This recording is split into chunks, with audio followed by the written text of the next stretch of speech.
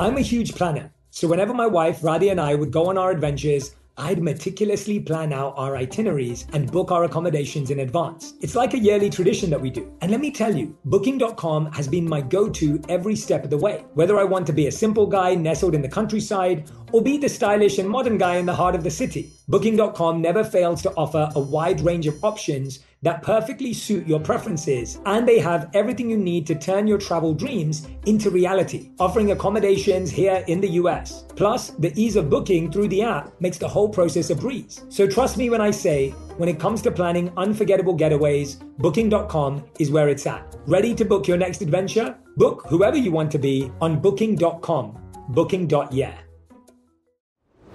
Herbs have been a huge part of my wellness journey, thanks to my Indian roots. My mum introduced them to me, and I saw firsthand how they worked wonders for both body and mind.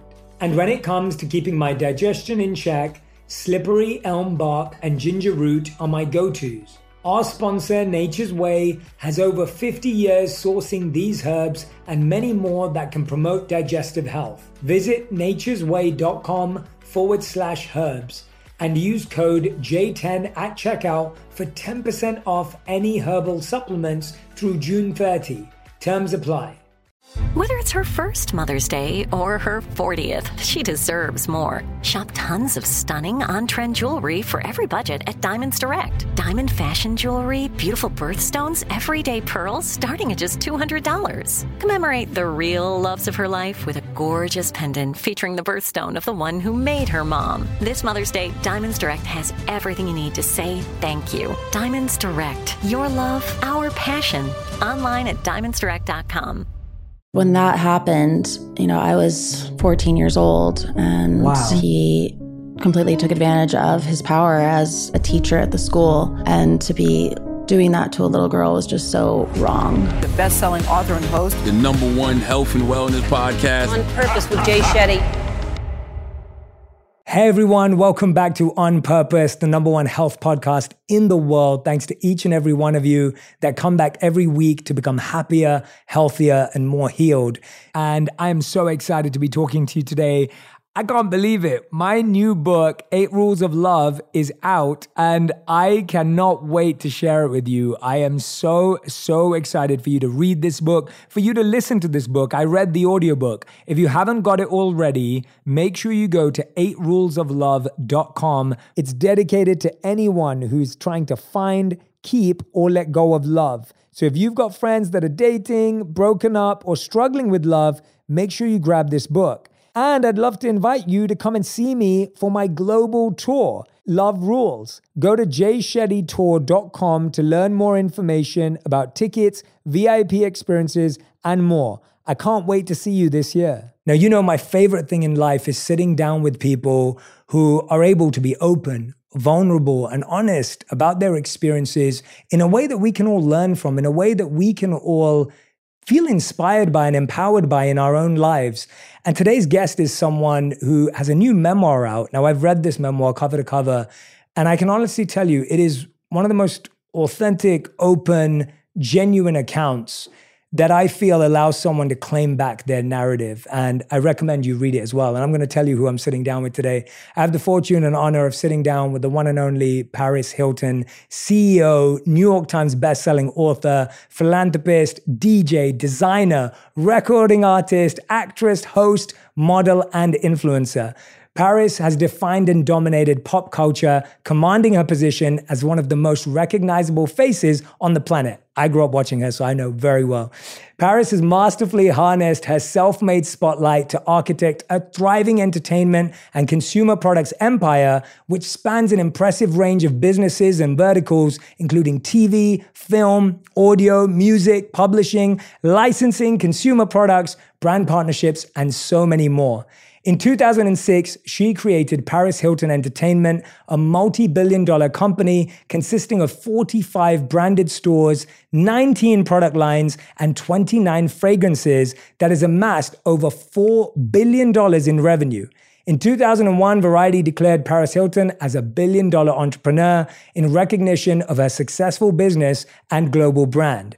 Paris' new book is out now. It's called Paris, the Memoir. I literally just finished reading it. And today we have Paris Hilton in the studio. Paris, thank you for being here. Thank you. Thank you for the introduction. Oh, I meant it. And congratulations. You know, whenever I sit down with someone who's written a memoir, and I want everyone who's listening to really understand this, because I think people see memoirs coming out and they see books coming out, and you kind of think like, oh yeah, someone's just telling their story.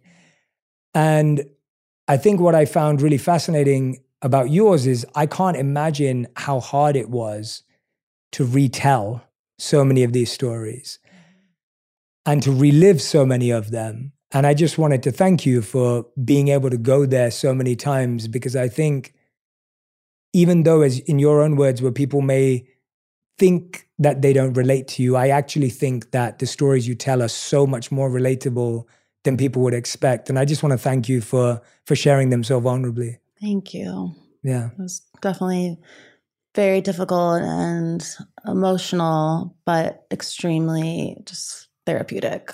Just putting it all out there, because it's so much that I've held on to for so long, and so many things that I've never told anyone, like things I've never even wanted to say out loud because I didn't even want to think that they were real. But it's just been the most healing experience of my life.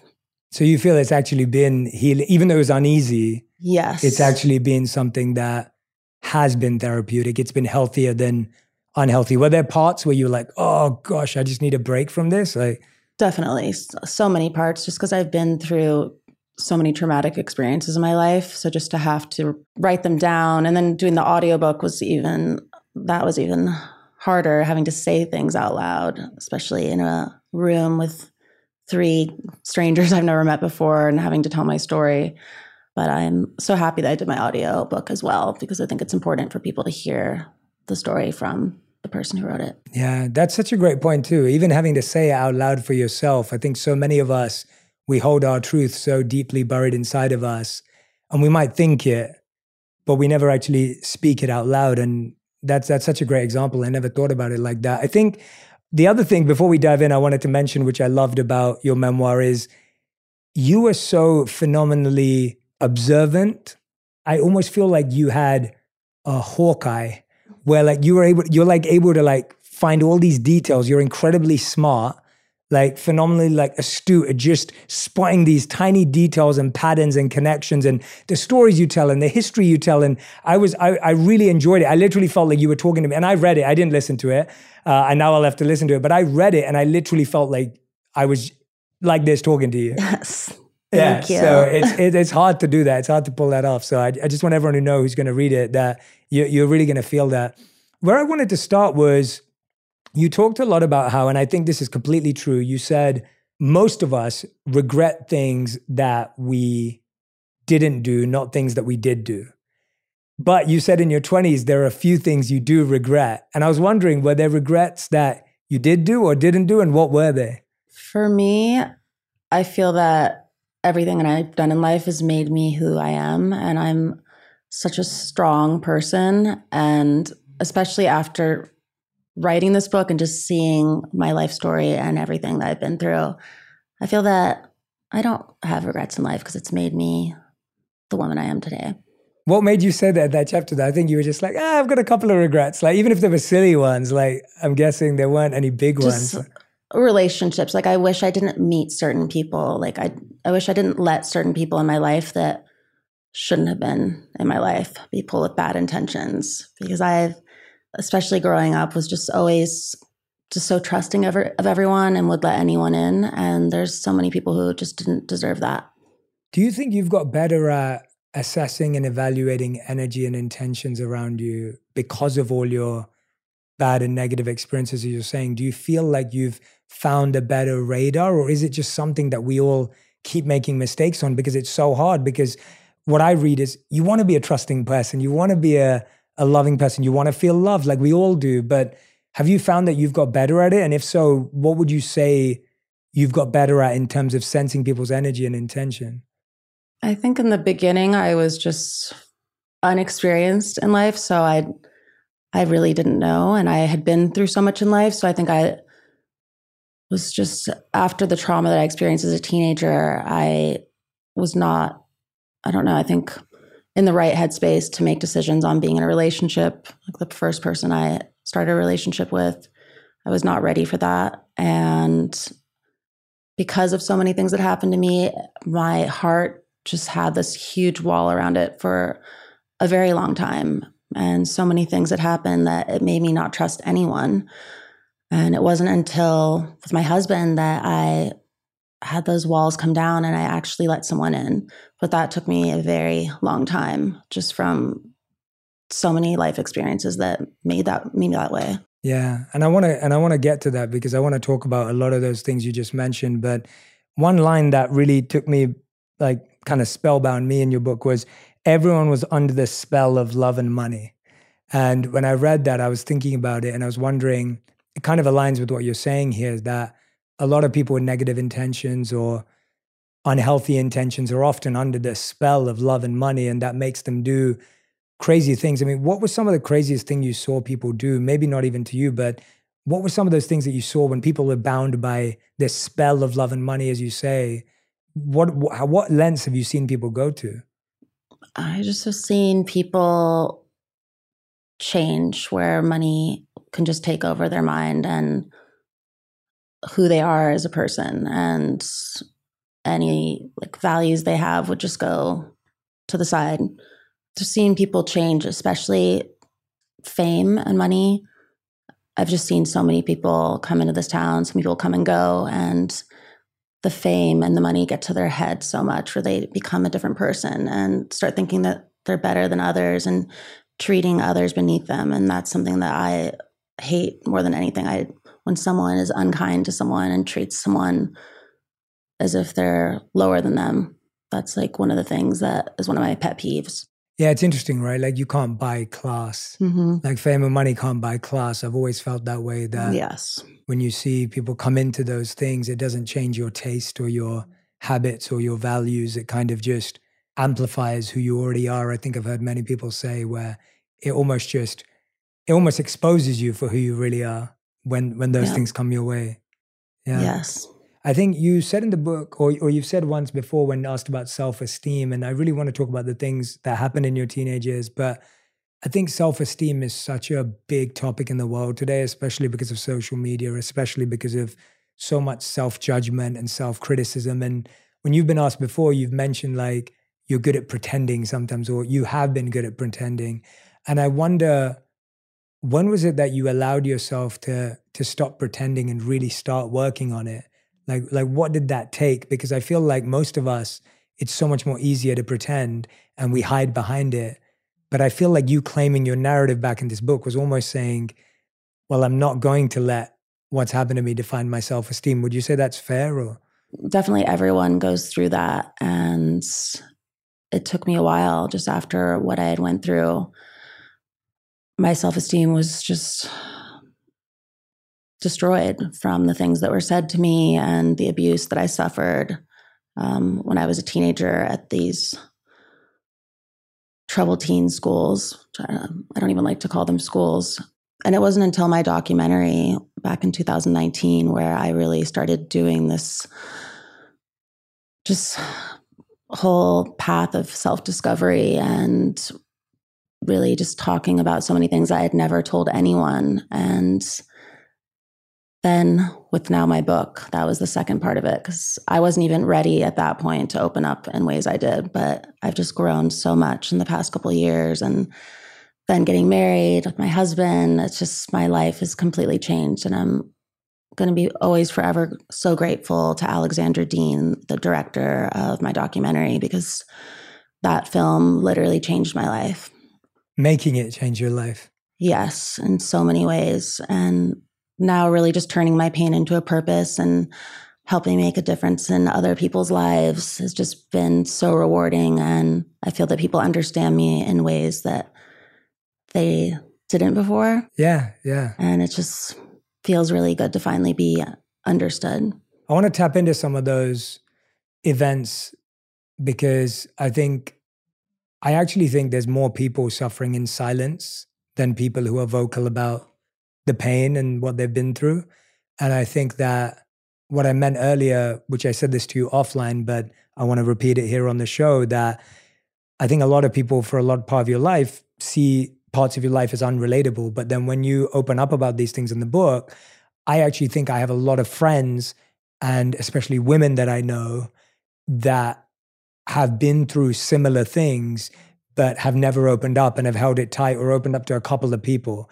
And so I'm hoping that with you opening up in this way, a lot of people will look at that and go, well, maybe I need to talk to someone, or maybe I can reach out. So I wanted to talk about some of them. I mean, the first one that comes up is you have your teacher who you call Mr. Abercrombie, who's like manipulating you and grooming you and making you think in a certain way. And it's really interesting because our teenage years are these years where like we wait to be liked to feel likable, or we wait for someone to desire us to feel desirable. And I think you're in like 8th grade. Yes. And he's preparing you in this way. And then, you know, he takes you in his car one night and he kisses you and pulls you into him. And like, you know, it's completely against your will. You don't know what's going on. At the same time, it's nice to be like wanted. And you talk about that before. I can't imagine that being someone's like, you know, first kiss to that degree. And like, you talk about how like, because your parents kind of caught you. And of course the book goes into much more depth. I'm just synthesizing it for the question.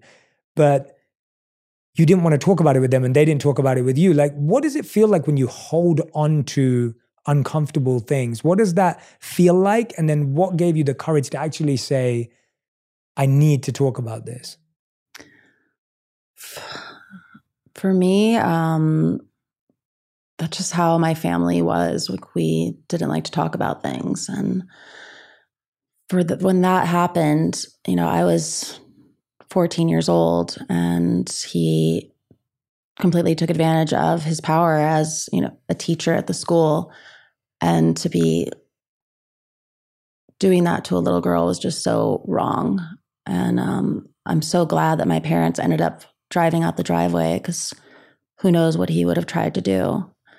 And after that happened, I just didn't ever talk about it with my family up until a few weeks ago when I asked my mom, and I said, that night that you caught me in the car and you were chasing me in the car and everything, did you know who that was? And she said, no. I was like, oh, I always thought since I was a teenager, I thought that she knew that it was that. And she had no idea until now. She just thought it was some teenage boy. Wow. Mm-hmm. Up till like a couple of Literally, weeks ago. Up until a couple of weeks ago when she read my book. And what was her reaction to that? I mean, in shock. She just couldn't believe it. She was in shock of so many things in the book.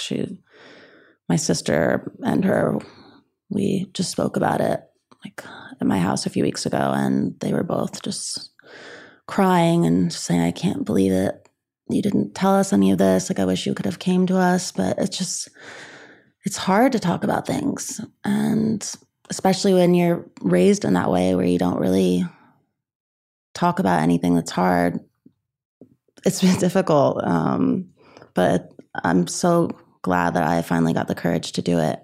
And I know that my story is really important. And I wish that I had this book back when I was a teenager, because I would have definitely not felt so alone and misunderstood. Yeah. Yeah. I mean, it's really interesting, isn't it? Family, like we feel so close to, we all feel. And I think you really healthily talk about how like no one's family is perfect, but you love your family, but then there's complex. And that's just, I think a lot of us have that experience where it's like, our families would say the same thing, like, why didn't you tell me? But then at the same time, it's like, well, if I told you, you may not have reacted in a way that was helpful. Do you feel like when your mom read that, she like felt some guilt, or like, or how did she carry that? Like, she definitely felt guilty, but I think as a kid, you're scared, like, oh, I'm going to get in trouble. And I think that's something that shame is such a powerful thing. And that's a really important message in my book, that the shame shouldn't be on you. It should be on the person that hurt you. And I've felt like I just held on to so much shame my whole life because of other people hurting me. And I think other people who've been through the same thing need to hear that as well. That is so powerful. I just want everyone who's listening or watching right now to go back and listen to that, because what you just said is so true. I'm going to try and repeat what Parrish has said so beautifully, that when someone else dumps something to you, the shame should not actually be something you have to feel and experience. It's actually on them. And yeah, I was noticing that. When I was making notes, it was like shame and embarrassment are these constant themes in the book. And it's so interesting because all of us in our lives, we always feel embarrassed for someone else. What will my parents think of what I did? Or I feel so ashamed of myself for what someone did to me. When actually what you just said is they should be feeling shameful of what they did, but like Mr. Abercrombie that day in the car, just drops you off and runs away because they want to like just run away from that. And you start to realize actually that person is feeling so much shame that they actually lie to themselves about it in order to escape it. But I love that. I hope that everyone who's listening just feels freed by recognizing that the shame you're feeling is actually for the person who hurt you to feel. And what really hit me was also just, again, talking about vocalizing things. You said it took you so long to even use the word pedophile because you didn't want to explain to us why it was important to use the word, but why it took you long. My dad works in B2B marketing, but I never really knew what that meant. Then one day my dad came by my school for career day and told everyone in my class he was a big MQL man. Then he just kept saying things like, the more MQLs, the better, over and over. My friends still laugh at me to this day. I think it means marketing qualified lead. One thing's for sure. I'll be known as the MQL man's kid for the rest of my days. Why couldn't you just be a fireman or a lawyer? Why? You ruined my life, Dad. Not everyone gets B2B, but LinkedIn has the people who do. And with ads on LinkedIn, you'll be able to reach people based on job title, industry, likelihood to buy, and more. Start converting your B2B audience into high-quality leads today. We'll even give you a $100 credit on your next ad campaign. Go to linkedin.com/onpurpose to claim your credit. That's linkedin.com/onpurpose. Terms and conditions apply. LinkedIn, the place to be, to be. Today, healthier is happening at CVS Health in more ways than you've ever seen. It's wellness destinations for seniors, including select locations with Oak Street Health and CVS Pharmacy. It's doctors, nurses, pharmacists, and everyone in between offering quality care and support virtually in person and on the phone. It's in-home evaluations through Signify Health and meeting mental health needs through Aetna. And those are just a few of the ways healthier is happening. To see more, visit cvshealth.com/healthier happens together. CVS Pharmacy, Oak Street Health, CVS Specialty, Signify Health, and Aetna are part of CVS Health. Eligibility and services vary by location and individual.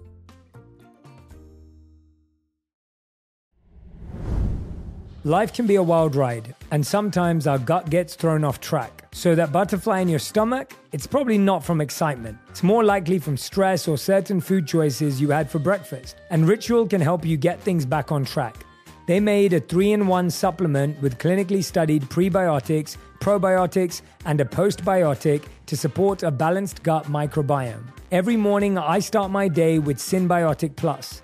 It's now an essential part of my daily routine. With its blend of prebiotics, postbiotics, and all that good stuff, I'm giving my gut the love it needs to tackle whatever comes its way throughout the day. There's no shame in your gut game. Synbiotic Plus and Ritual are here to celebrate, not hide your insides. Get 25% off your first month for a limited time at ritual.com/Shetty. Start Ritual or add Synbiotic Plus to your subscription today.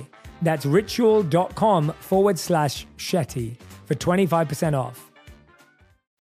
I think that I had just been so manipulated by him, and I didn't want to think of myself as a victim.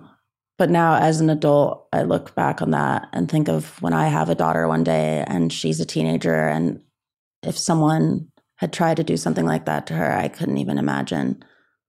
And it just angers me. And I never had told anyone that story, but I know it's an important story because I know that's something that happens every day to people. I literally read your book as if I was reading it about my daughter. Like, that's how I was like, and I don't have a daughter, but I have a younger sister who I've always been very protective of. And to me, when I was reading your book, that's literally the lens. What you just said is how I read the book, where I was just like, if this happened to my younger daughter or younger child, even son, like whoever it is, I can't imagine how upset I'd feel if I didn't keep that door open for them. And I just want to, if there's any parents listening as well, I just hope that this inspires you to really keep that door open with your kids, because it's so easy to judge them and it's so easy to make it out like you made every right decision and your kids are making bad decisions. But I promise you, you'll be so much happier if the communication lines are always open. I mean, speaking of communication with parents, you said there were some things that were difficult for your mum to discuss. Obviously, this was one of them. Like, what were the other things that you felt your mum really was just shocked by and just felt like she wished you could have spoken to her about it? My mom had me when she was 19. So she was a kid herself. And that generation, I think a lot of people really didn't talk about their feelings. No one was talking about mental health. It was just, I think that generation is just how they were raised. So I could understand why she was that way.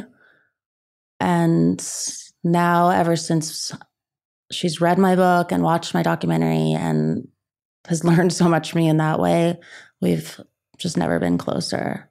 So it's been a really healing experience for both of us as well.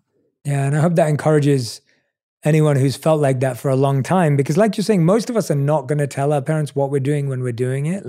I was the same. I had so many secrets from my parents.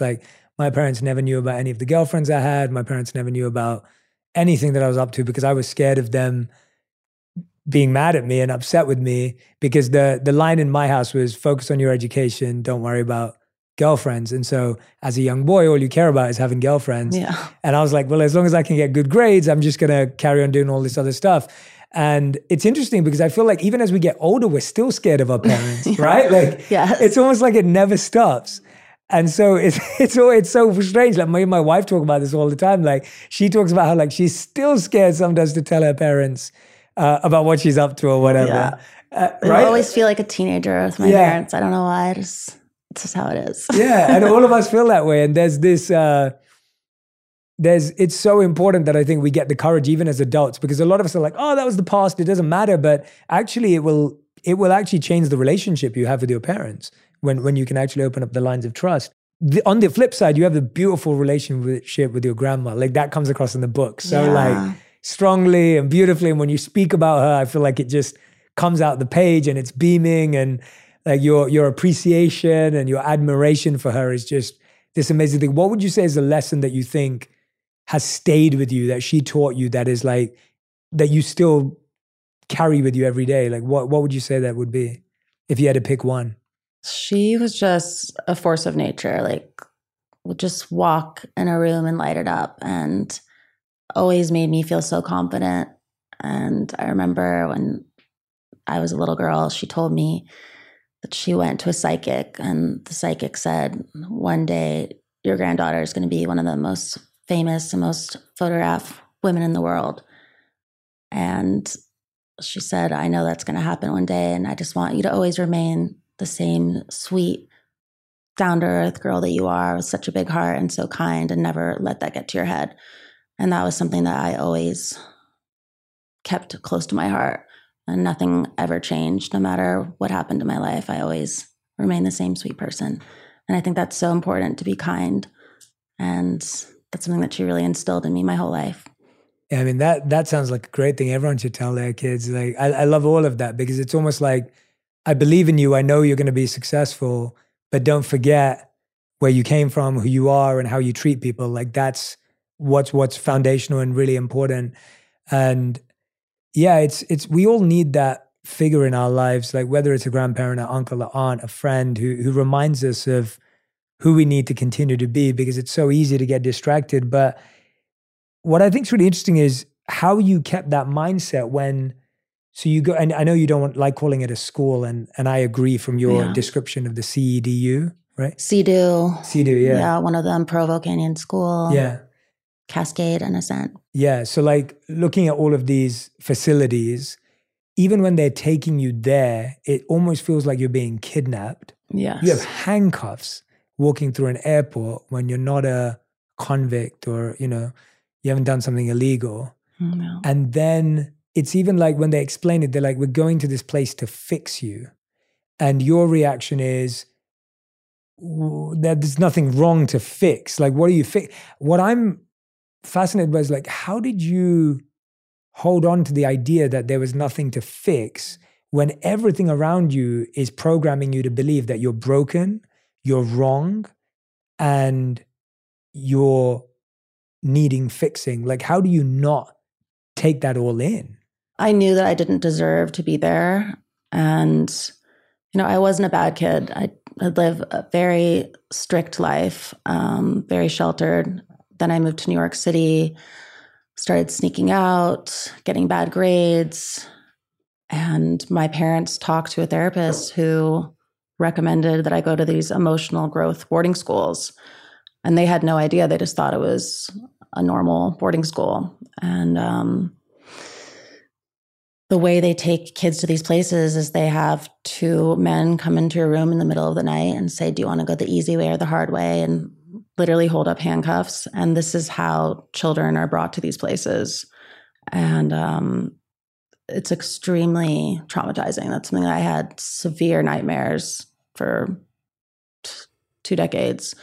It wasn't until my documentary and all the advocacy work that I've been doing that those nightmares finally went away. But for me, I just always thought to myself that I know that I'm a good person. I don't deserve to be in here. And that was the only thing that kept me going, was who I was going to become and what I wanted to be when I got out of there. Did you see other people break down? Like, did you see other people around you just like, because I find that to be one of the hardest things, where if you're being told you're broken, if you're being told you're wrong, if you're being told you're wrong and, letting your parents down. And by the way, you're doing very normal things at this point. Like there's like, like I think sneaking out, getting bad grades, getting in trouble is actually pretty normal for any teenage kid. And like, I had attention deficit disorder, which no one knew because no one was talking about that either. Yeah. So that's the reason I couldn't pay attention in school and was getting bad grades. And no one knew why. They just thought that I was purposely trying to not pay attention, but I just really couldn't focus. Yeah. Yeah. And it's incredible to think that, and I think this is what's coming out so much today, where people who weren't able to focus at school because of ADHD or other challenges that they have are doing phenomenally well in business and in life. And it's like, you start to recognize that there isn't this correlation between it's not like, oh, if you got good grades, you had a great career or great profession. It could very well be the opposite. How do you find you've been able to, what's different about business than school, I guess, that you've been so passionate about and been so prolific at, that you feel is different about how you approach school? I feel that my ADHD, I consider it my superpower. And I think that's why in business and everything that I've done, I've always been very future thinking and thinking outside of the box and being a risk taker and someone who is an innovator and pioneer. And I really attribute that to my superpower of ADHD. Yeah, but how do you, I guess, how does not always being able to force yourself to focus actually become a superpower in business? Like that, how does that work? Thinking in a different way. And with ADHD, my doctor, Dr. Holloway, says that it's like having the brain of like a Ferrari with bicycle brakes. So you're kind of just always moving really fast and thinking really fast. And I think that's why in business I've done so many things first, because I just took a risk and I'm impulsive. Yeah. And that's the interesting, isn't it? Because it's almost like in school, everything has to have a process and a method and a approach, whereas sometimes in business, actually trying something out and being impulsive or making an intuitive decision can actually work out. Whereas being intuitive school is not valued at all. Yeah, I think I just found it to be boring. Besides, I loved art class, music class, but math was not my favorite. Yeah. My favorite subjects at school were art and design, philosophy, and I enjoyed economics because of how it was taught. But art and design and philosophy were by far my favorite subjects at school. And it's really interesting because when I was at school, all I'd ever hear is, Jay, those are dumb subjects to focus on. Don't focus on those subjects. They're not going to get you a job. And now when I look at my life, I feel like my entire life is art and design, philosophy and economics. Like that's literally it. And so it's interesting how we all have strengths that we miss out on. I wanted to roll back a few years because the experience that you describe about meeting the guy in the mall, and then it's almost like you go through this experience and you wake up and you're like, you know what's happened, but again, it's another moment where you don't want to tell anyone about what's happened. And I just feel every time I was reading your book and I read these points, it was like a punch in the gut for me. I was just like, I can't believe it, that something keeps happening that is not something that you're inviting or encouraging, and it's someone taking advantage. It's someone going far beyond any point of consent. Yeah. And again, you're having to hold on to it. Can you walk us through that and just talk again about what it feels like to have to hold on to something the second time around, especially when this is like from your first kiss to your first sexual experience? How does that keep accelerating internally? Like, what's going on internally? That was another thing in my book that I had never told anyone. Like, after that happened, I never said it out loud again and just tried to forget it. And my friend and I were at the mall when I was 15 and a half. Yeah. And we had met these two older guys that we had seen like every weekend there, and they got our numbers and invited us over. And I had never drank alcohol in my life before. And he had these wine coolers, and kept telling me to drink it and pressuring me. And I kept saying no. And then he was like, it's open, just do it. So I had a couple sips, and then I was roofied and knocked out and woke up with him on top of me and whispering, you're dreaming. And that was just terrifying to go through, and something that I felt ashamed for when, again, that was not my fault. This was someone who took advantage of a young girl. And how did it feel like a second time thinking, I can't tell anyone again? I guess my question is, with shame and embarrassment keep cycling in this way, do you feel like you literally held on to that shame and embarrassment until the doc and the book? Like, would you say you've carried it for that long? And what does that feel like as it festers? It's extremely isolating. You just feel alone, just like that no one knows, but it's something that you're holding on to. And yeah, it was something that I held on to until I wrote it in my book, because I know that has happened to so many other people. And ever since I've released my book, so many people have written me letters and contacted me on social media or met at my book signings that have went through the same experience. And they were all thanking me for them not feeling alone and them being able to talk about it for the first time and hold the people accountable for what they did to them. And why do you think we do that? Why do you think we don't keep those people accountable, but we see it as our mistake or our, like, you know, you walk away thinking, oh, I'm such an idiot. Oh, I'm so stupid. I shouldn't have done that. Like, why do you think that is? Why is it that we just reflect it back onto ourselves, seeing as you've gone through things like that? I don't know why we do that. I wish I knew why. But I think when people can talk about things like this, and it makes others feel safe to be able to talk about it as well. And that's something that I'm working on every day. Just all of this is like, I've been healing, but there's so much there, and I've now put it out to the whole world. And it's been hard just talking about it and just thinking about it. Yeah. But again, I know it's important for others to hear. We're so quick to judge others. So when we hear about these things, if it's never happened to us, we always think, oh, but they could have avoided it.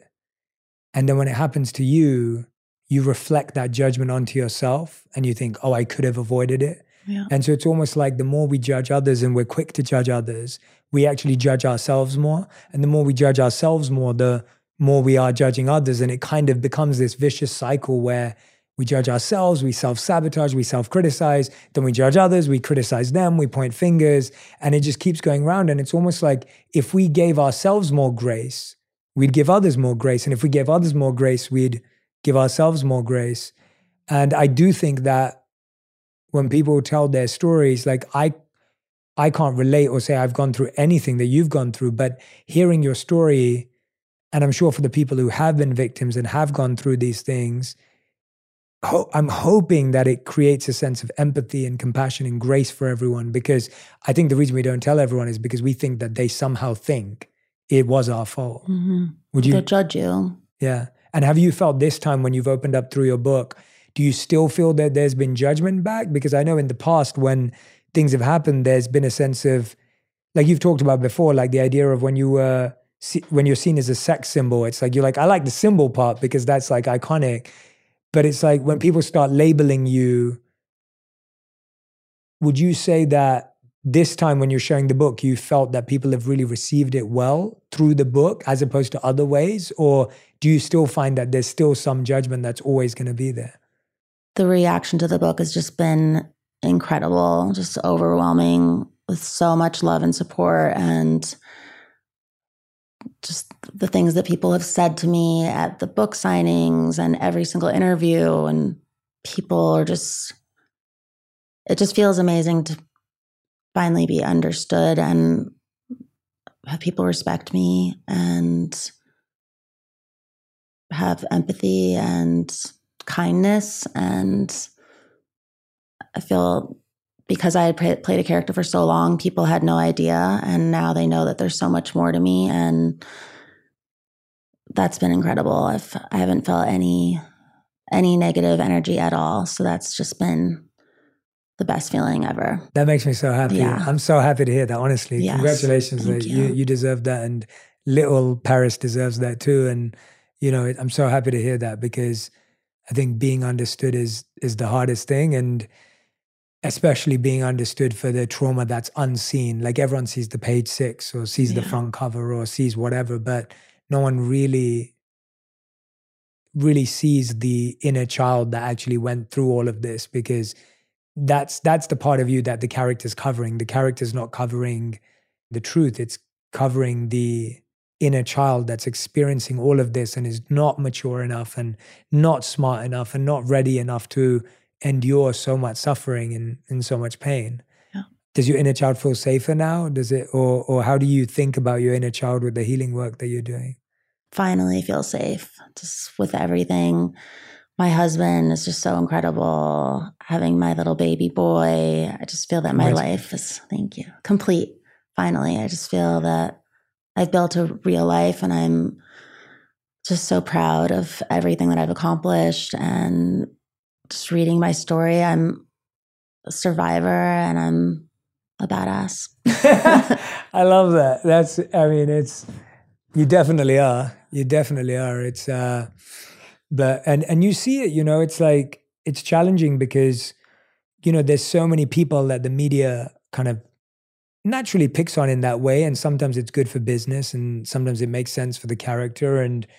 But there's always more going on. And I feel like you and, even someone who's your close friend, like Britney Spears as well, like have both had the kind of tabloid clickbait articles, et cetera, et cetera, et cetera. And I think you went to a wedding last year too, and you've stayed strong, even though sometimes the media pits you against each other or does that. How have you managed? Because I feel like there's something really interesting that's happened in culture when you started influencing, using that word from your book. There was a lot of like, even for actors back in the day and musicians, what I've heard is it was like, well, you are the only influencer and everyone else can't be. If they come up, then you're going to go down. I had a lot of actors tell me that what they were told is you have to be the number one black actor. And if you're friends with the other black actor, then you can't be friends because people are going to choose one of you. And I feel like that happens in culture and race. It happens in careers. It happens in industries. How did you manage to keep a real friendship with Britney during a time when all of this is happening to both of you at the same time? Like, how do you keep a genuine relationship at that level where you're both these huge tabloid targets? Today, healthier is happening at CVS Health in more ways than you've ever seen. It's wellness destinations for seniors, including select locations with Oak Street Health and CVS Pharmacy. It's doctors, nurses, pharmacists, and everyone in between offering quality care and support virtually in person and on the phone. It's in-home evaluations through Signify Health and meeting mental health needs through Aetna. And those are just a few of the ways healthier is happening. To see more, visit cvshealth.com/healthier happens together. CVS Pharmacy, Oak Street Health, CVS Specialty, Signify Health, and Aetna are part of CVS Health. Eligibility and services vary by location and individual.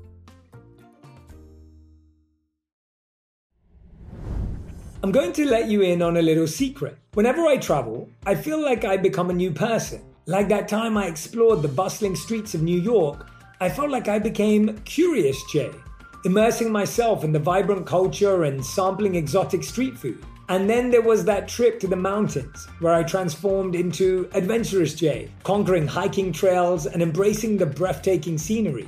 And let me tell you, Booking.com has been my go-to for all my adventures. Whether I'm exploring the bustling streets of New York or venturing into the serene mountains, Booking.com has a wide variety of options, offering accommodations all across the US and all around the world that suit every kind of traveler. So when you're ready to plan your next trip and discover new sides of yourself, remember to book with Booking.com. Whether you're craving adventure in a cabin, a bit of luxury in a fancy hotel, some quality family time in a vacation rental, or just some chill vibes at a beachside resort, Booking.com has you covered. Ready to book your next adventure? Book whoever you want to be on Booking.com, Booking.yeah. For me, because we understand each other, and she's one of the kindest, most down-to-earth people and is just so lovely. I think it's important when women support each other because we're all in this together. And I think the 2000s were definitely about trying to pit women against each other in the media. And they were so cruel to us and targeted us. And it was really difficult to have to deal with just the constant pressure from the media and people inventing stories and paparazzi chasing. And it was just really crazy time. But it's important when then you can have friends around you that can understand that because they go through the similar experiences. Yeah, I think that's the hardest part, right? Like there's only like 1% of people who are having any given experience, and that applies across the board. And it's like if you're not friends with people who are going through the same thing and have the courage to open up to each other, you can feel so alone. Yeah. And it's amazing that you've been able to maintain that, because it almost feels like as more rumors get told, you're more scared. Would you say that's fair? Like, do you feel as more comes out about you that's not true, you become more fearful how people view you? I think in the book you talk about one point, like, you're like, every room I go into, I know what people have seen or what they know. I guess my question is, how has that stopped you from just closing off and hiding and actually going, well, no, I'm still going to be who I want to be? Because I can imagine that when you walk in already feeling like you have a big sign on your forehead, it's hard to walk into new places, but you keep doing it with business. You keep walking in boardrooms, you keep walking into new environments. Like, how have you found that strength? Just from being in this business for so long, and also what I went through as a teenager at these schools just made me, I think, prepared me for Hollywood in a way, because I had just been through such abuse that literally I could take anything. You build a tough skin when you're constantly around this, for sure. The abuse in the schools was worse. Yes. So it definitely prepared me for anything. Are you still friends with anyone who went to the schools that you kind of stayed connected with, and have they kind of found themselves again? Or I reconnected with some of the people that I was there with. And it's just been amazing just to come together and tell our stories, and just have made so much impact. And now I've changed laws in 9 states, and now going back to Washington, D.C. in 2 weeks to introduce our new bill to push for federal legislation. So it's just been really empowering just to meet with people that have been through the same thing as me and who knew me before all of this. And now to really have used our voices and are now saving children's lives. I'm so glad that we're talking about this on purpose, because I feel like that is such a journey of pain into purpose. And I think you said it in your book that actually when you started helping and doing this work, and not just doing this work of trying to help the people who went there, but trying to change laws so that people never end up there in the first place. Like that approach is when you actually started to feel like you were healing. Yes. Like when you were actually not just trying to heal yourself, but when you were trying to help others, that's when you really felt it. Can you walk us through how hard it is to try and push forward a new bill or change legislation in 9 states? Like, can you walk us through like just how technically challenging that is and what you come up against? Because I don't think, we always hear these announcements, but I don't think people know what goes into that. This is every day of my life. I'm working, I have Rebecca Mellinger, who's my head of impact at 1111 Media. And we are constantly speaking with senators, traveling, going and telling my story. I've been back and forth to DC, and this is a multi-billion-dollar industry. So there's The schools. Yes. Yeah. There's thousands of these schools. There's hundreds of children that have died in these places. Just the reports we have of abuse and people, there's no regulations. And it's just a lot having to go in there and really push for this, because people don't understand. They don't know what's happening behind closed doors. And since it's such a profitable industry, it's also difficult because there's so many people that are trying to fight us against it.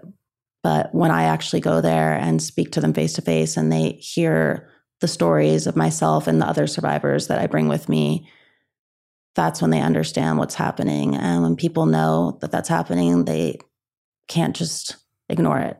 Mm-hmm. So everyone that we've been speaking to, when they hear and we actually go there, that's when it really makes a difference. And I think that's why we've been so impactful. What do you say to survivors or of the schools, or even people that you meet who've been through abuse? Like,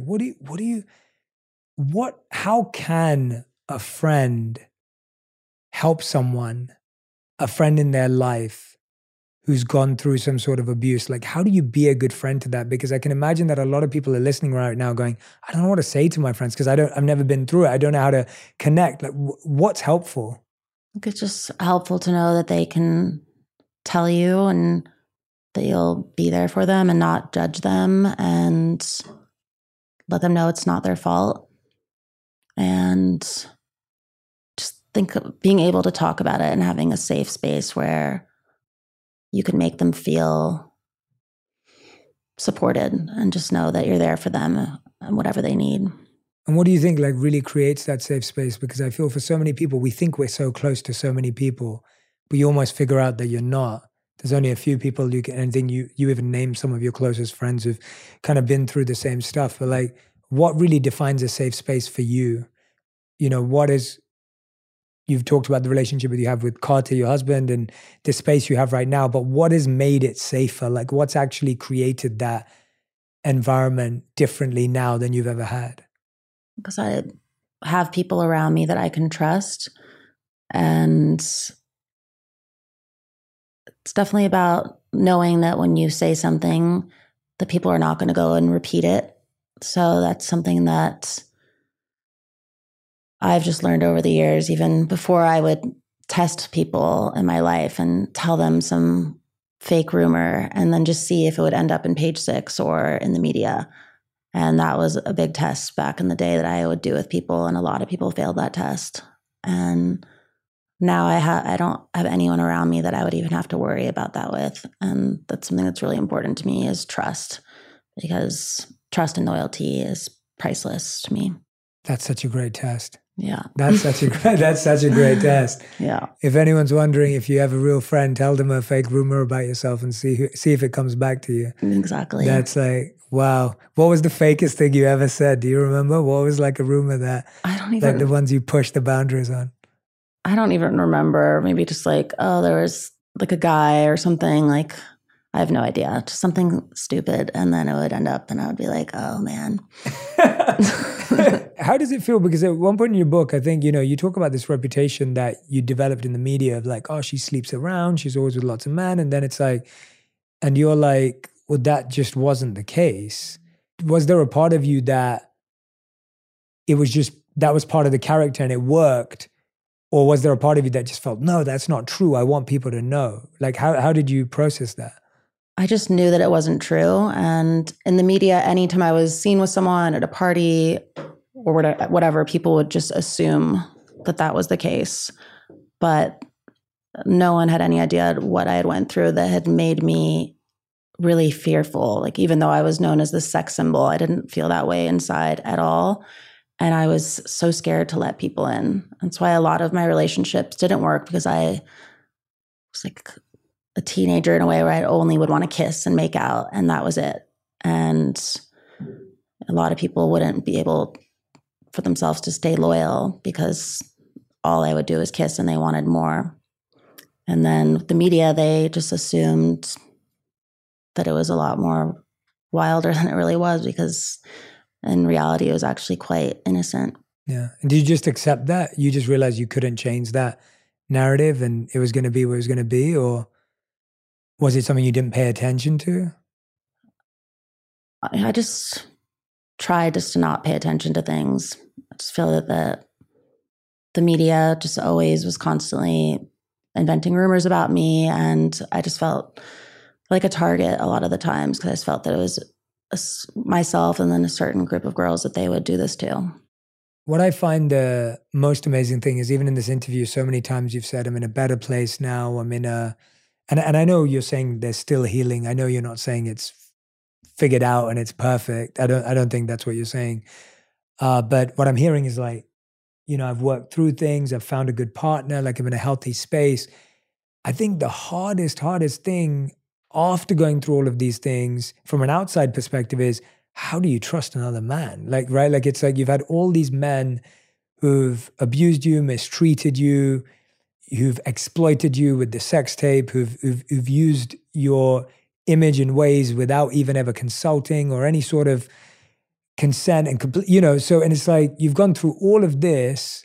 How do you even think about dating someone, let alone marrying someone for real? Like, because I feel like that requires so much of yourself. And although you're sitting here and obviously, you're a new mom and I'm so happy, but I can only imagine that I've had people, by the way, ask me this question when I'm on tour, where they'll say to me, Jay, I've just been so abused or misused or mistreated. How do I love again? How do I trust again? How have you continued to believe in real love and real trust and loyalty when you've seen the complete opposite your whole life? It was extremely difficult, just not being able to let anyone in for so long. And with Carter, I wasn't even looking for love at this point. This was back in 2019. I went home to the Hamptons for Thanksgiving, and I saw Carter that day at Thanksgiving lunch, and he was just so sweet and kind with his mom, and it was just so different than all the other guys.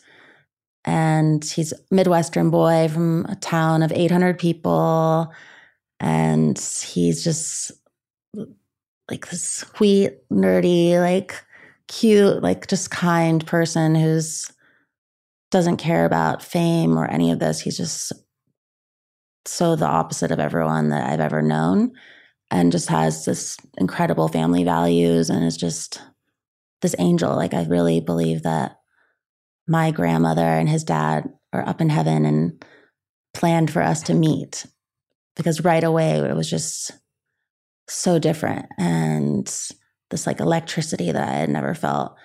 And it was literally like we were inseparable right away. We moved in with each other, and then the world shut down in March. So then we were really together. Before that, I'd been on the road and traveling over 250 days out of the year for 2 decades. So I never really had time to get to know someone because I was always on a plane.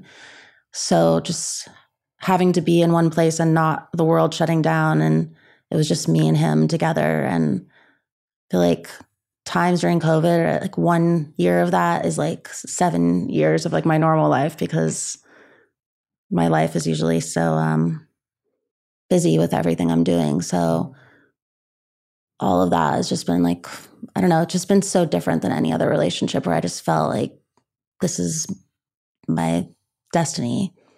That's beautiful. Mm-hmm. Congratulations. I'm so happy to hear that. I can see you come to life, and you like, there's a glow when you're talking about Carter, which is really beautiful to see. But how and when did you start feeling comfortable with talking to him about what had gone on? Because I'm guessing that was a safe space, probably the first time you'd felt it from someone you were close to. Mm-hmm.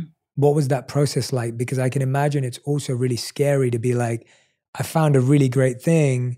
Now I'm going to share what my real trauma is and challenges is, and how does this affect, like, will that person stay? Will they run away? These are like the real things real people think about. How did you start sharing what you'd been through, and when did you start feeling like you wanted to do that? It was just, I feel that timing is everything. And I had just finished filming my documentary when we started dating.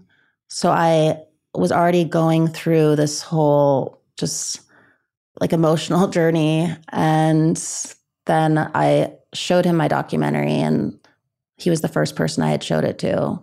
So he learned so much about me from that. And then he just started asking me so many questions. And since I had already opened about it in the film, I feel like that really prepared me for being able to speak about it in real life to people. Do you remember an interesting question he asked you about your experience that you felt like really brought you both closer together? Like, was there something specific that he asked about that and what was your answer, and something that brought you closer together than you were before that? Yeah, I think it was just the way he was. He just actually listened, and he started crying during certain parts of our conversation because he felt just so emotional for what I had went through. And just to see someone cares that much really just made me trust him even more. Just to know that he cared so much to even, I don't know, have a conversation like that. Because I feel like I just had never really had such a deep conversation with someone before. Mm. You said that you don't cry about a lot of this much anymore. But when did you really allow yourself to cry about it and feel it through? When was that opportunity you gave yourself? A lot of times I would cry just after going through things in life and just feeling so alone, just coming home at the end of the night and having no one to talk to about it. Just a lot of times in my life, and especially after my documentary and writing my book, just rereading all of that has just been so emotional, just to have to feel it all. Yeah. You even spoke about, hiding your pregnancy from your family, and that was something that you and Carter kind of kept to yourself. And I was when I first learned about that, I was like, that was so interesting to me, because it seems like, in one sense, your life since you were young has been so public and so broadcasted and so overly commented upon and been out there, and then almost you're having this really precious, personal, beautiful moment. And my interpretation was that it was a protection of like, no, this needs to be personal and private and sacred and special. What was going through your mind of why you wanted it to be so private? Like, how did that decision come about, where it's like, no, well, actually this is the one thing that is going to be that way? I just felt that my life has been so public for over 2 decades of being in this whole industry. And with my baby, I just felt that this was something that I didn't want all the outside opinions from the world, or just the online trolls, or anyone talking about my son until he was here in this world and healthy and safe. And I don't know, I just feel like I wanted to keep that for me. So no one knew about it till he was literally a week old. Wow. Mm-hmm. What's the pleasure in public broadcast, and what's the sweetness in private, sacred, personal experience? Talk to me about the difference of the joy you get from like being in media and being on stage, being in front and center, and then what's the difference in how it feels when you get to have a special experience like that? I just want everyone to hear, because I think those are two things we crave and chase. For me, I love to make other people happy and feel that energy and love. And it's just an amazing feeling. But then to be with my baby boy and just have him laying on my chest and looking up at me at night with his innocent eyes and just this little sweet, precious angel who's just my world. So they're two different feelings. Like one is just exciting, but then the other one is actually just true, real love. And I feel that for so long, I always considered all of that type of attention love, but now I know what real love truly is. Wow, yeah, that hit. Yeah. That hit. I want everyone to take that away, that we often think of attention as love. We think of validation as love. We think of compliments as love. But love actually isn't any of that. Those are just almost like fake currency or fake money. Yeah. And yeah, real love is what you're experiencing now with your baby boy and with Carter and with yourself at the deepest level. Like, do you feel that we hear these words like self-love and self-care all the time now? They're all over the world. But how do you define self-love now? Like, do you feel like this is the first time in your life that you've allowed yourself to love yourself, or have you loved yourself throughout all of this? Today, healthier is happening at CVS Health in more ways than you've ever seen.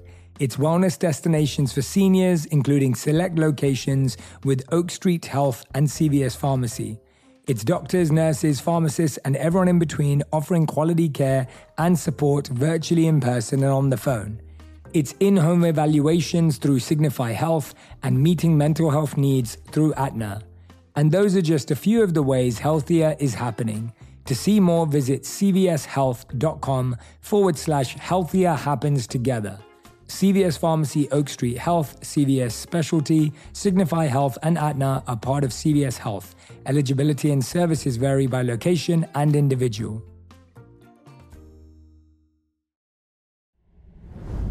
I'm going to let you in on a little secret. Whenever I travel, I feel like I become a new person. Like that time I explored the bustling streets of New York, I felt like I became Curious Jay, immersing myself in the vibrant culture and sampling exotic street food. And then there was that trip to the mountains where I transformed into Adventurous Jay, conquering hiking trails and embracing the breathtaking scenery. And let me tell you, Booking.com has been my go-to for all my adventures. Whether I'm exploring the bustling streets of New York or venturing into the serene mountains, Booking.com has a wide variety of options, offering accommodations all across the US and all around the world that suit every kind of traveler. So when you're ready to plan your next trip and discover new sides of yourself, remember to book with Booking.com. Whether you're craving adventure in a cabin, a bit of luxury in a fancy hotel, some quality family time in a vacation rental, or just some chill vibes at a beachside resort, Booking.com has you covered. Ready to book your next adventure? Book whoever you want to be on Booking.com, Booking.yeah. It's the first time I've gotten to know myself, so therefore I could really love myself, because I feel that for so long I was just very lost, and I had been through so much that I was just living such this fast-paced life that I never even had time to think about anything. And I think I purposely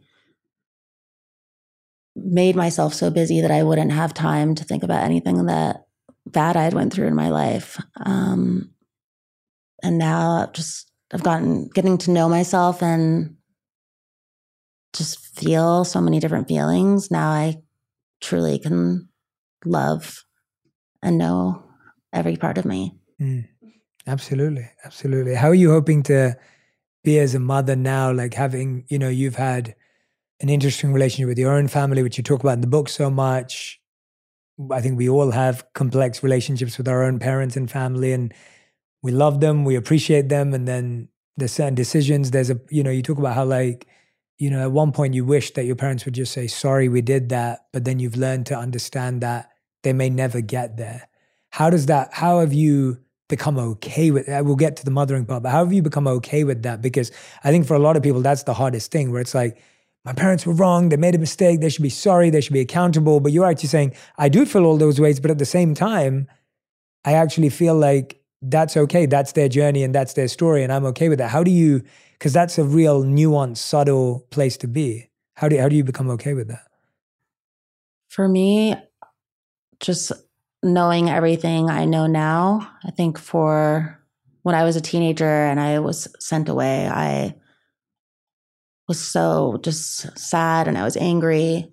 But now being an adult and just doing all my research and now finding out that these schools are completely manipulative and they lie to the families and have all this false advertising and fake brochures, and just it's such an evil industry. And my parents had no idea and they were tricked. And that's something that I realize now. And so I can't be angry at them because they were just trying to do what they thought was right.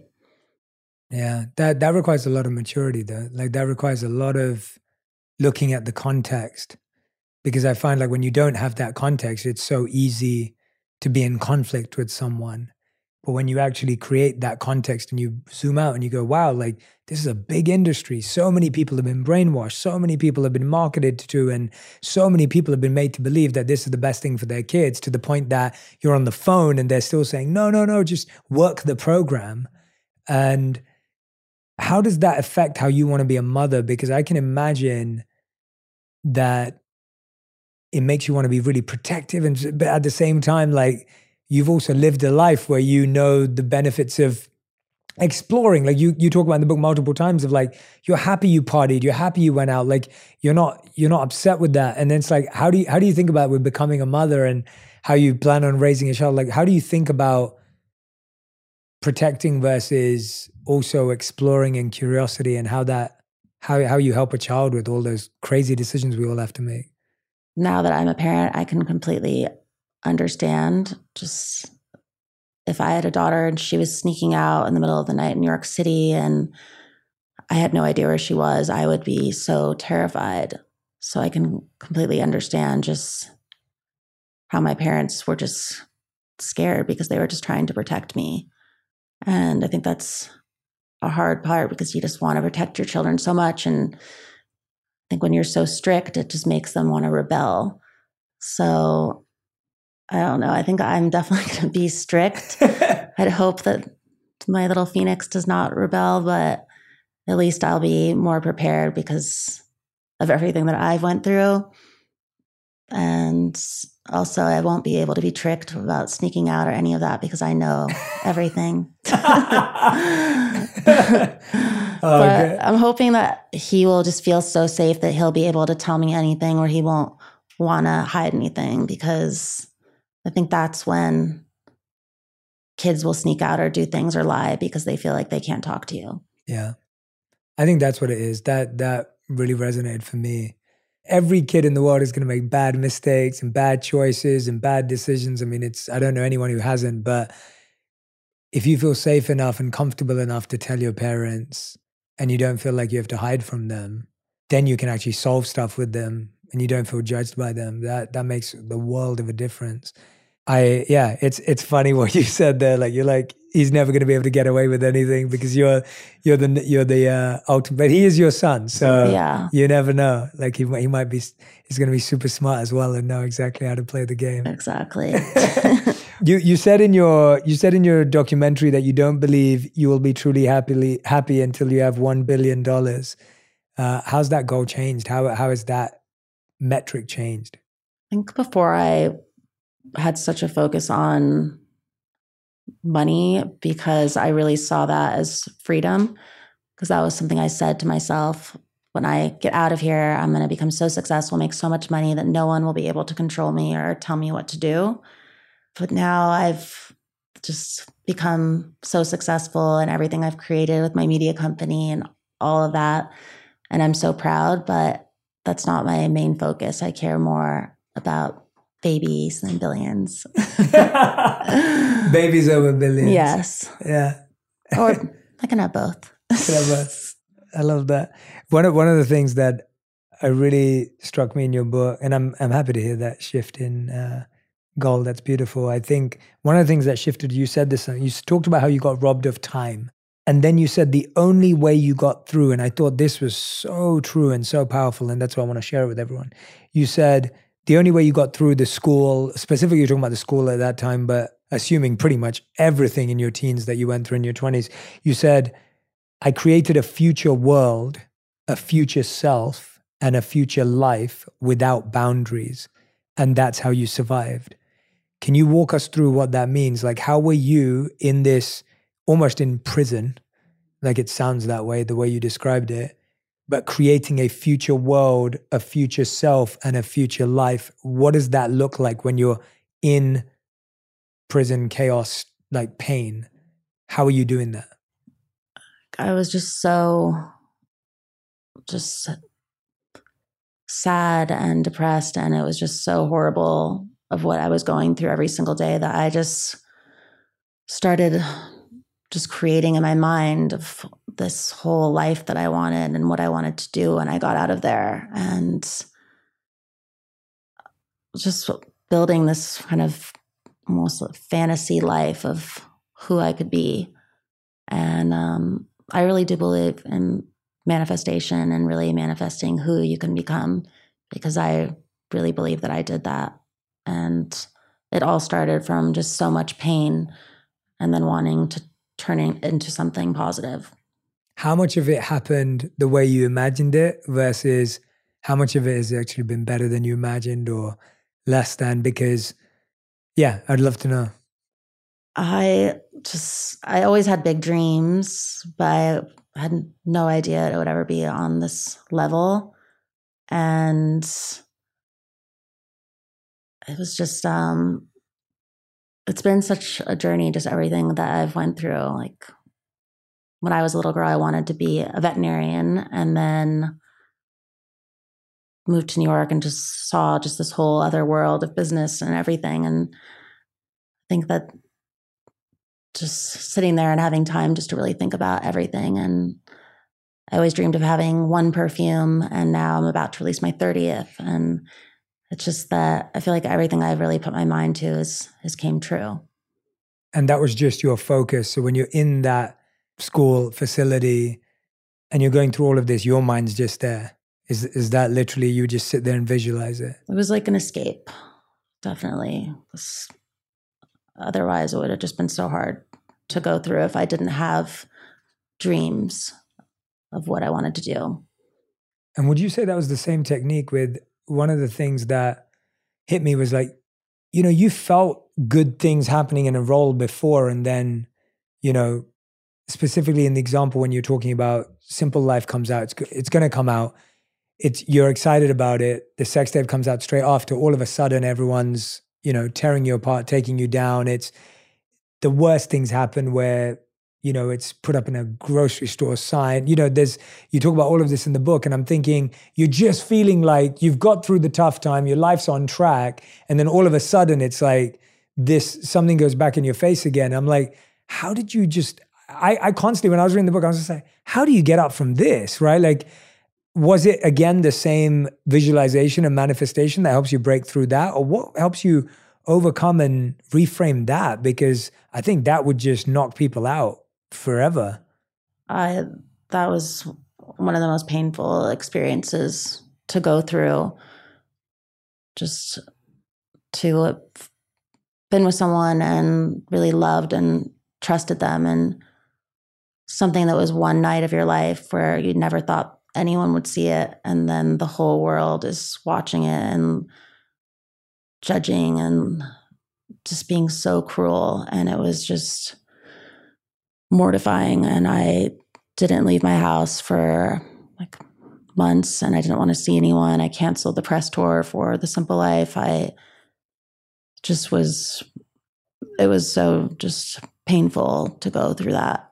And just to have the whole world just knowing that everyone was watching it, and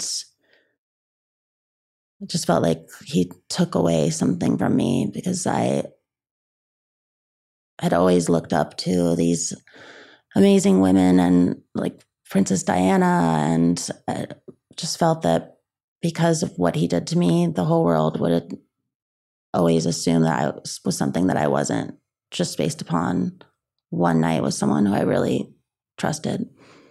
What's the first step you took outside your house? What gave you the courage to do it? And how did you realize, I'm not going to let that person define my narrative? It definitely took a while for me to feel brave enough to go out there. And my first thing that I did was actually Saturday Night Live with Jimmy Fallon. And I feel like I took control of the narrative there, just with that script, with how they wrote it. I thought it was just really... Yeah, you share in the book really well. Just a funny way to... I don't know how to describe it, but I just felt like I was taking control of my narrative in that way.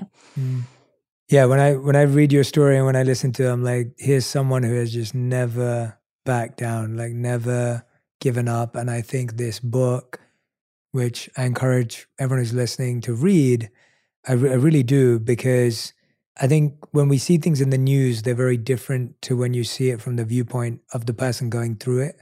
Yeah.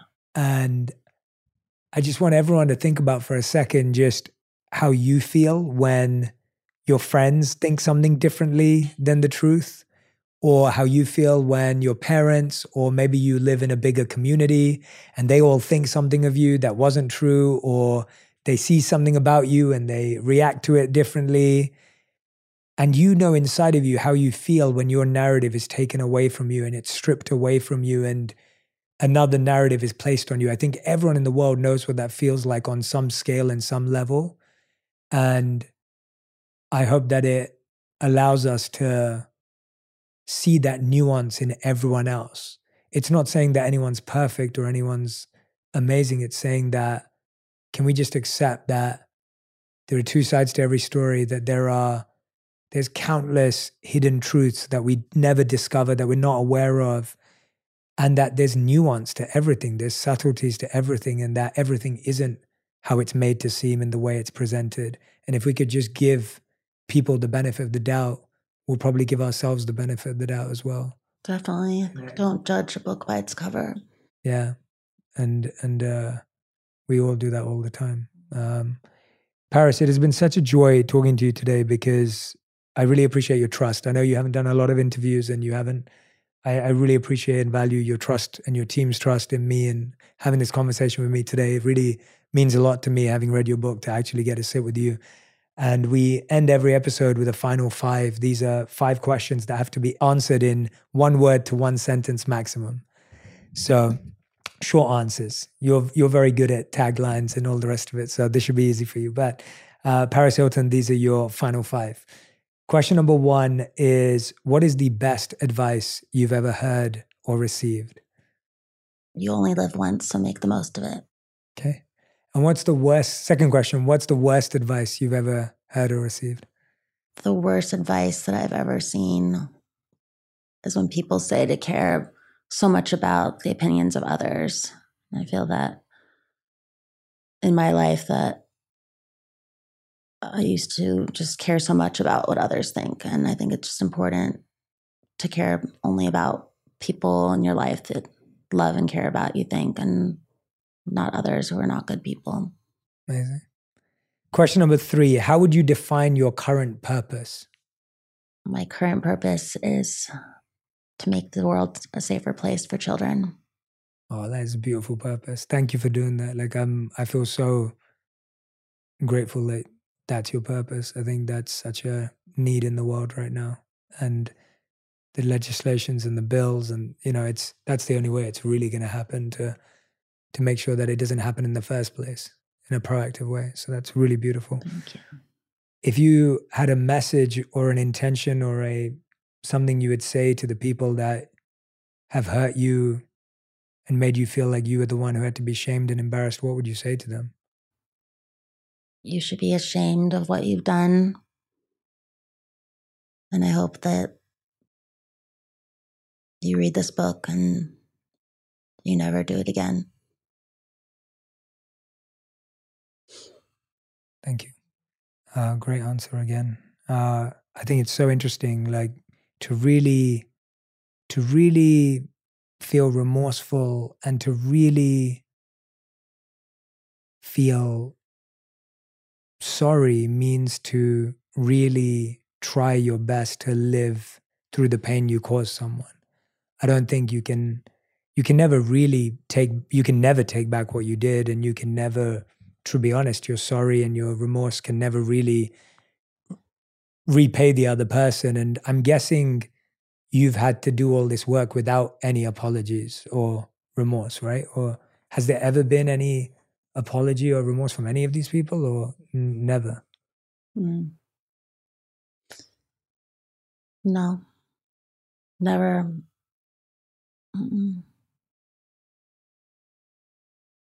I think that's probably one of the most incredible lessons from this book, is that there's a famous quote that says we should learn to accept apologies that we've never received. Mm-hmm. And it seems like that's what your work is doing, that you've learned to accept apologies that actually never came your way. And I love what you said about people reading the book to really understand how much they can potentially wreck and ruin someone's life, especially a young person. Fifth and final question. You'll like this one. If you could create one law in the world that everyone had to follow, what would it be? My law would be that everyone has to do one kind thing every single day. Beautiful. I feel that the more things that people do, the better place the world will be. I love that. Paris, thank you for being here. Thank you for writing this book. I want to ask you a question. Is there anything that's on your heart and mind that I haven't asked you about that you really wanted to share, that I want to open it up, give you that space? Is there anything you'd like to share? Anything I haven't asked you that you feel is really front of mind or front of heart for you? Doesn't have to. I can't think of anything. Great, that's good. That's a good thing. So much good that stuff. makes me happy. That makes me happy. I just wanted to honor it because I really feel you've been so giving and kind and generous through your story. And I want everyone out there who's listening and watching to go and grab a copy of the book, Paris the Memoir. Give it to a friend who's gone through something, or you might know they've gone through something and they're not sure how to process it, and they're thinking about it, they're struggling with it. I think that this book is going to open up some incredible conversations about abuse, about ADHD, about connection to our families and parents, about rediscovering ourselves. And I hope it starts that conversation for you and your friends.